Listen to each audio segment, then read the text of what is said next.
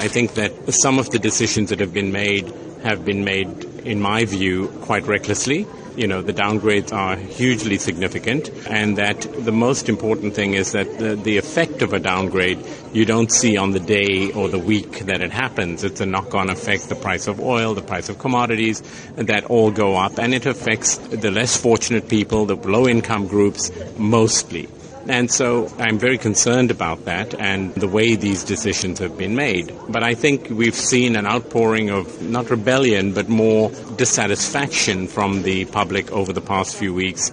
I would expect that that's going to continue, but I remain optimistic about South Africa's future, as I think that we have great people within our country who have the hearts of the populace at the forefront in their minds. You will also be speaking on a session on building Africa's heritage, and let's talk about your area of expertise, entertainment.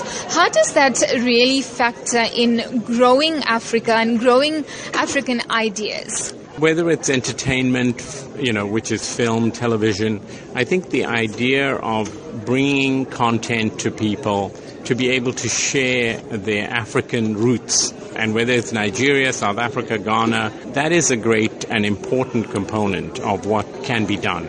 I think coupled with that is our history and the legacy of our leaders, of how we fought through colonialism on the whole continent. Today's youth have very little knowledge of any of these things. So I do believe that our heritage needs a lot more focus and promotion. Talking about our leaders, we understand you delivered a tribute to the late struggle stalwart Ahmed Kathrada. Tell us about that. We've seen since his passing just a month ago the outpouring of love and appreciation of his selfless leadership and his commitment to the people of our country, of all races, and also around the world, the Palestinian people, and to eradicate racism throughout the world.